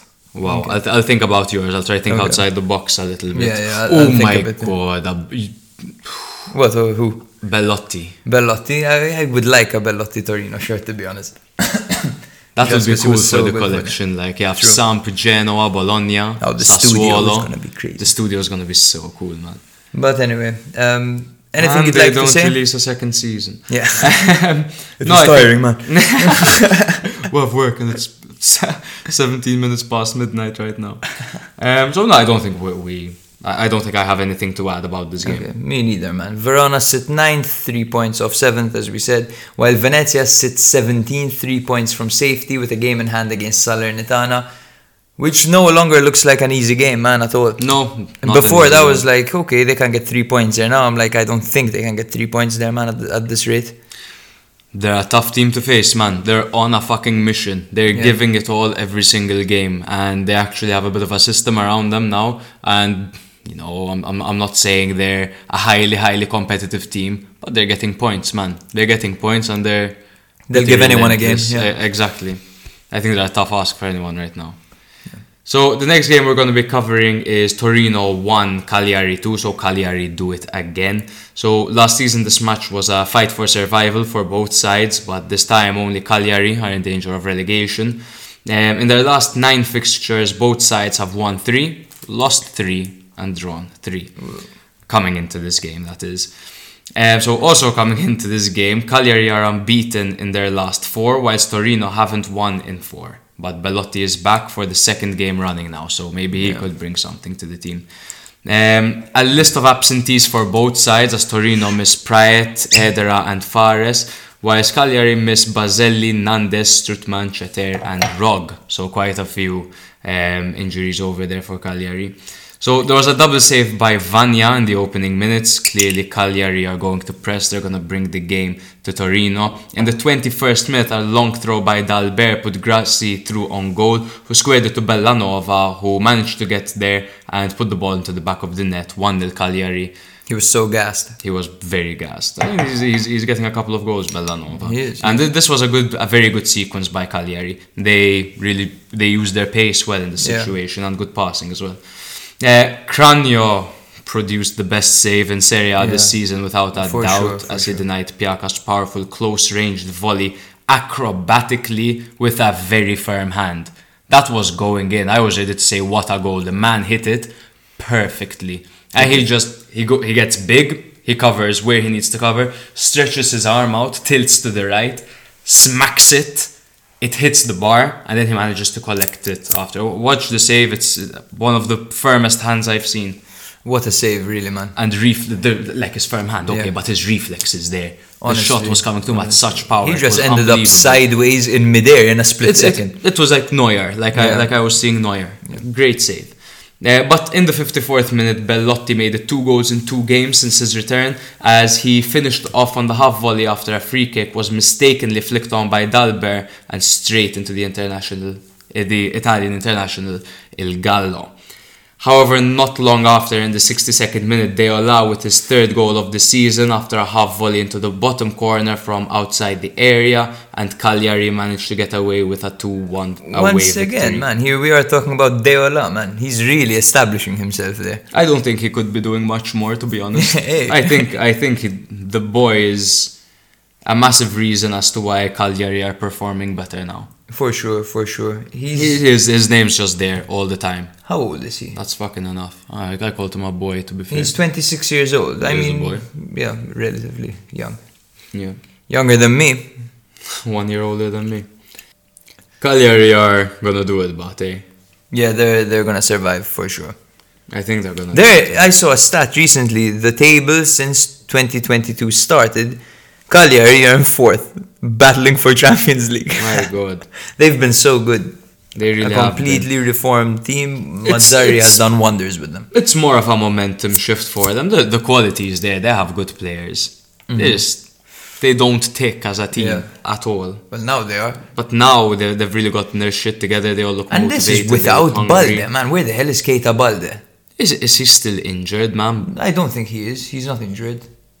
He's back from AFCON though, so maybe he's been unfit, or maybe he took a knock or something. I don't know. Could be. Very strange. Torino haven't been the same since they thumped Fiorentina 4-0. Yeah. After that, they struggled sometimes at Torino. Yeah, they were beating like they mid-table dominate teams before, man. They dominate possession, they shoot, but they're another wasteful side. Like They just held Juve to be fair to Yeah. them, but that's a game that they play up to it. Yeah. But other than that game against Juve, they've dropped points, silly points. Yeah, they have. And for the team that they have and the manager they have, they should be doing much better. For sure. And I think it'll only get better for them. They're on the right track. They're way better than they were last season, of course, and the season prior to that. The only way is up for them, definitely. They'll be back to a side that fights for that Conference League spot for a while. Yeah, I think so. So nothing really to add to this game. Torino are now 11th, 3 points behind Sassuolo, but have a game in hand, as mentioned before. Cagliari 3 points ahead of Venezia, who have a game in hand, and also 1 point behind Spezia, Sampdoria, and Udinese. This is Serie A. The next game was between Salernitana and Bologna, and it ended 1-1. Salernitana are now unbeaten in their last 4 games, and it's the 6th match between these two sides in Serie A. They have 2 wins apiece and 2 draws. Salernitana played their classic 4-2-3-1 formation, while Bologna played a 3-4-3 in this one. Same logic that Mihailovic used last time out, probably. Yeah, he wants a more offensive side. Yeah. Marko Arnautovic in the 43rd minute opened the scoring with a perfect header after a brilliant right-footed ball by Hickey. Hickey has been incredible this season. I was meant to prepare his stats, but I actually forgot to do that. So if you want to look them up, no worries. You can use the Fanta Calcio app. I think, what is that? 4 goals in 3 games for Arnautovic? Yes. I think it's something like that, like 4 goals in 3 games or something. So yeah, he's back. He's found his form again. Like, it was interesting because Bologna struggled to find goals last season with Palacio up front, and then they got Arnautovic and they thought that problem was over, and for some period it still seemed like they couldn't get goals, but he's back now with 4 goals in 3 games, so I don't think they should be worrying about that. Here it is. Hickey has 4 goals this season and 1 assist. One of Europe's finest young talents in the left-back position. For sure, man. In the 72nd minute, Nadir Zortea entered the fray and scored seconds after coming on. He shot from outside the area and scored after a Musset assist. Sansone smashed the crossbar from range shortly after. Salernitana got close from a Mazzocchi free kick, but that was pretty much it. 1-1. Salernitana had 56% of ball possession here. They outshot their opponent 15 shots to 8, 4-3 on target. I think if anyone deserved the victory this game, it was Salernitana, bro. I would agree with you there. And they managed to put enough pressure on Bologna to kind of dominate the game. Their pass success was higher. They had more dribbles. They gave them a battle in the air as well. They won 10 duels to Bologna's 11. They had 56% ball possession, 15 shots, 6 corners. They dispossessed their opponent 6 times. Dominating performance by Salernitana. They'd be upset that it wasn't a win, because the mentality is we need to win every single game now to survive. But I think they should be proud and happy with the point. I think they should look at the performance more than the result. Shout out to Ederson, who got close to scoring on occasion. He played a really good game in midfield for Salernitana. Verdi wasn't really at the races this day. Ribéry and Castanos were better, and Juric actually looks quite dangerous when the ball is played to him quite well. Juric is looking better nowadays. Yeah. We're seeing him get more minutes as well, which is good. Budget Zlatan. Literally. Of course, Bologna with the usual problems, no? Yes. I mean, there's nothing really new to say about Bologna except for, I can't really say anything because they're facing, like I said, a Salernitana side who at the moment... An inspired side that just drew to Milan. Exactly. They just want to win every single game to survive. So I think Barrow could be doing better, man. Barrow can definitely be doing better. Barrow is probably their most underwhelming performer this season. For sure, when it comes to the standards. Because now Orsolini picked up a bit. Arnautovic has been pretty good for them. Soriano's played out of position. Very good. Yeah. So Barrow just needs to step really it up. well. And Barrow, the thing is with him that he has this like diva attitude. It's similar to Boga, where like he He often saw goes it in down the the selfish African route. Cup of Nations But in as the well. African Cup of Nations, he's like the only prestigious player on that team. You know what I mean? He does everything. Like he's like Diego Forlan back in the day. You know, if there's a free kick from the halfway line, Barrow's teeing it up to shoot. You know, zooming in on his face, his lips are like pouted, he's sweating like, you know. Yeah, I like the guy. The guy is fantastic on his day, though. He just needs to play for the team a little bit. Yeah, no, I agree. It's kind of like Boga syndrome as well. Yeah, definitely. Salernitana sit 20th, still with 15 points, but they have 2 games in hand, so who knows where they might end up. Could be 2 points. Yeah, could be 6. No, I mean, most likely it'll be 2, but... Most likely it'll be 1, no.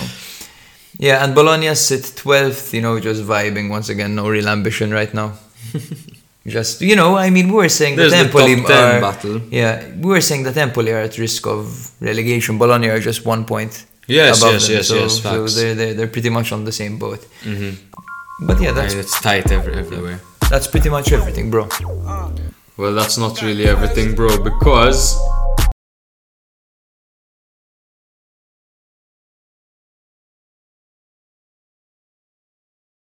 So we don't have that many questions for you guys this week. We marketed it pretty weekly this time round. An 8 p.m. post. An 8 p.m. post. Fuck it. Oh my god, I think I'm gonna sneeze. Oh my god. Alright, but the questions come from Pablo, my good friend that I mentioned earlier. Thank you, brother, for listening. So at first he asked that Ruiz question. He said, what the fuck is going on with Fabian Ruiz? He's made so many mistakes these past 45 minutes and I couldn't believe my eyes.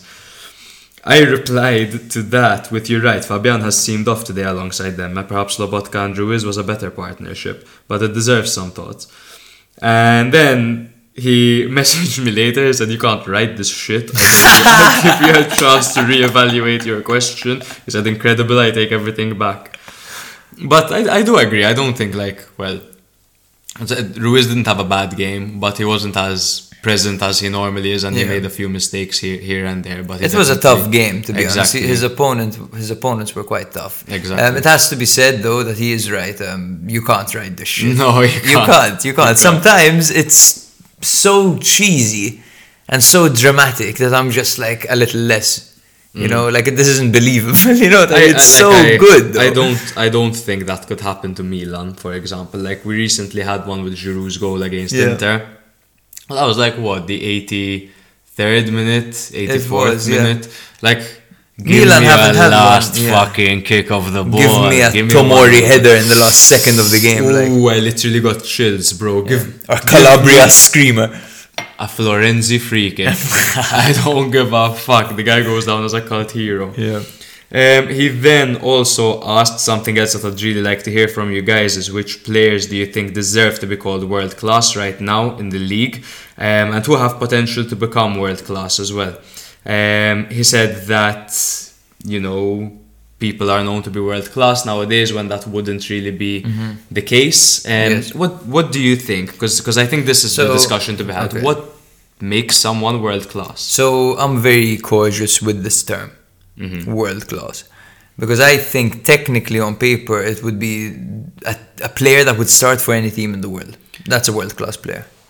A world class player doesn't sit on the bench because he's world class. No, I don't think it would be someone that sits on the bench, but I think someone can be world class and they just systematically don't fit a certain team. I know what you're saying. I totally. But if he's I world totally class, get you build the system around him because he's that good. But for example, I will give you a solid argument. I think that Zaccagni is world class, for example. I don't think he Zaccagni is world starts. class. I don't think he starts in every team. I think he's world class. No, he's a top player in Serie A, but he's world class. Saponara is world No, class. no, alright.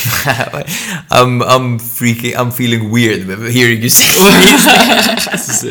No. These players aren't world class, bro. World class, we're talking about like, I don't know, man. World class is in the league. Seedorf, in the league Ronaldinho, right now. For Maldini. example, world class potential, you have Vlahovic. World You class have potential, World Vlahovic, class potential, you Leao, have Chiesa, Leao. Chiesa. You know, you have Frat- world class Barella. Barella's Barella. world class.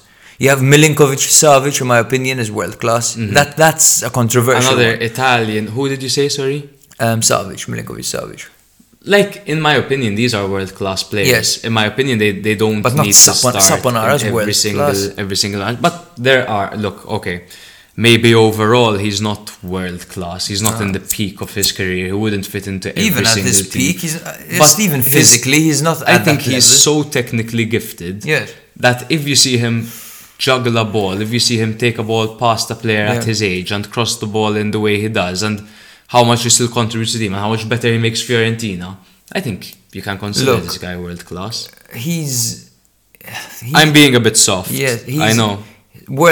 He has world class technique, maybe, sure, at most. Exactly, But that's- physically, he doesn't have what it takes, for example, to be a world class player. You know, world class, you're looking at the freaks of nature, like the Mbappes, Yeah. the Haalands, the fucking guys that I'd are make that an are a different argument breed. that- Like that Saponara is Verratti human, you know. is world Verratti's class. world class, of course he is. Sure.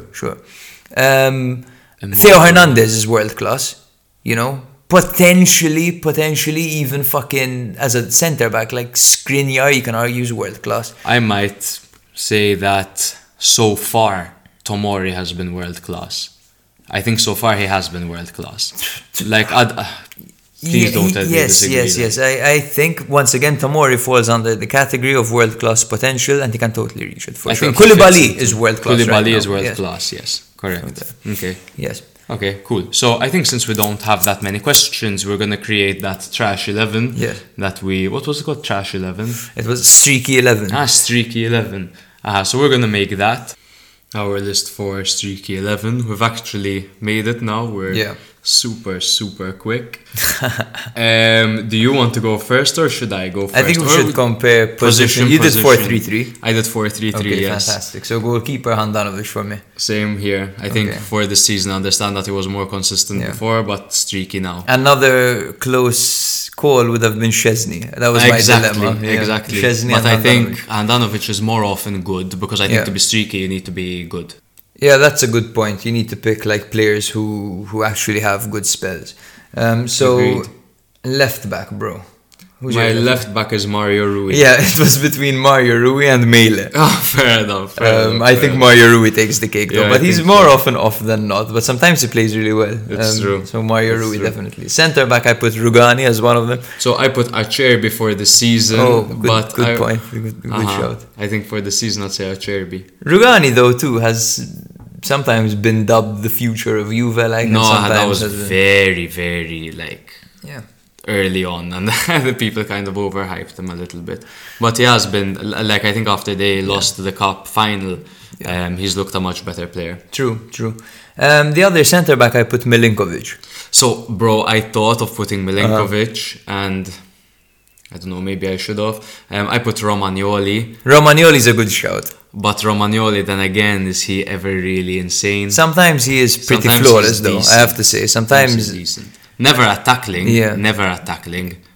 he can hold his man off well, but sometimes, you know, his lack Off of the- commitment, like... Like off the ball, and also his positioning, like, and he gets between the ball and the goal well. Yeah. But if you he try just to needs to dribble him, become you're more done. aggressive. That's Exactly. it. So yeah. You're right back. De Sciglio. Oh, same. Same? Okay. Same. That's hilarious, by the way, how these guys are just so notorious, like the same brain. My midfield 3 is hilarious. Tell me your midfield 3 and I'll tell you my Kessie. midfield 3. Same. Çalhanoğlu. Same. And Soriano. Orsolini. Orsolini. That's a good shot. But Orsolini is a winger. Well, but we've seen him play in the center, no? Sometimes it kind of looks like behind the striker. Like, yeah, fair enough. Okay, I put Soriano. I don't know if it's his fault because he plays further back, but like, you know, Soriano's a good shout, huh? Orsolini's also a good shot, to be honest. Yeah, look at you. Salamakers, right wing. Salamakers. It was between him and Jazzy, but Jazzy's hardly. I was considering. Who was I considering again? Salamakers. But my front 3 are Salamakers, Cholito, and Anderson. Oh my god, Anderson needs to make this team. Anderson's instead of Salamakers. Simeone up front, and then on the left there's no other correct answer apart from Rebic. Oh my god, Rebic is a good shout, but I don't know. Salamakers might be, but we see more of Salamakers, don't we? Yeah. So it's easier to say that he's more. And often Rebic streaky. has moments where he's just scoring crazy goals and he can't even control a ball. Like, he's It's as true. streaky as they come. It's This true. team, Well, I was thinking Boga as well. Boga's not a bad shout either. But again, he gives you pretty much the same thing every week. You know, Rebic doesn't. It's true. This team, man, will they get relegated? Will they make Champions League? Who the hell knows? Okay, so let's just read it out, the finished product. So we have Handanovic, De Sciglio, did we agree Milenkovic? No, we said for centre-backs Romagnoli and Acerbi. Okay, so it's Handanovic, De Sciglio, Romagnoli, Acerbi, Mario Rui. Exactly. Kessie, Çalhanoğlu, Soriano, Anderson, Simeone, Rebic. So the argument was that Soriano, we see him have higher highs than Orsolini, and then he'll hit those lows, so he's more often than not effective, and then he just dips every now and then. And Rebic is the same. He'll score a couple of goals against Liverpool, he'll score against Juve, an incredible goal, and then he'll kind of misplace a fucking simple pass. Exactly, on a number of occasions. Okay, so will this team make Champions League? Will this team get relegated? Who the fuck knows, right? Who the fuck? They'll be fucking fighting relegation one season and trying to get Europe the next season. Yeah. And then they'll all leave for free. Kessie, Çalhanoğlu, Romagnoli. Oh, there wouldn't have been a good shout for goalkeeper. Well, there would have been a decent shout. But anyway. Yeah. I think that's it for this time, guys. I'm just going to ask you kindly again, and I won't ask you again, to follow us on Instagram and Twitter. We're very engaging there. Give us a listen, Spotify, Google Play. Rate us 5 stars. Yeah, rate us 5 stars wherever you listen. It helps us a lot. We currently have a rating of 4.9, which is already great, so thank you, everyone. But we'll see you guys next week. We'll have a couple big ones to talk about. For sure. And look out for us.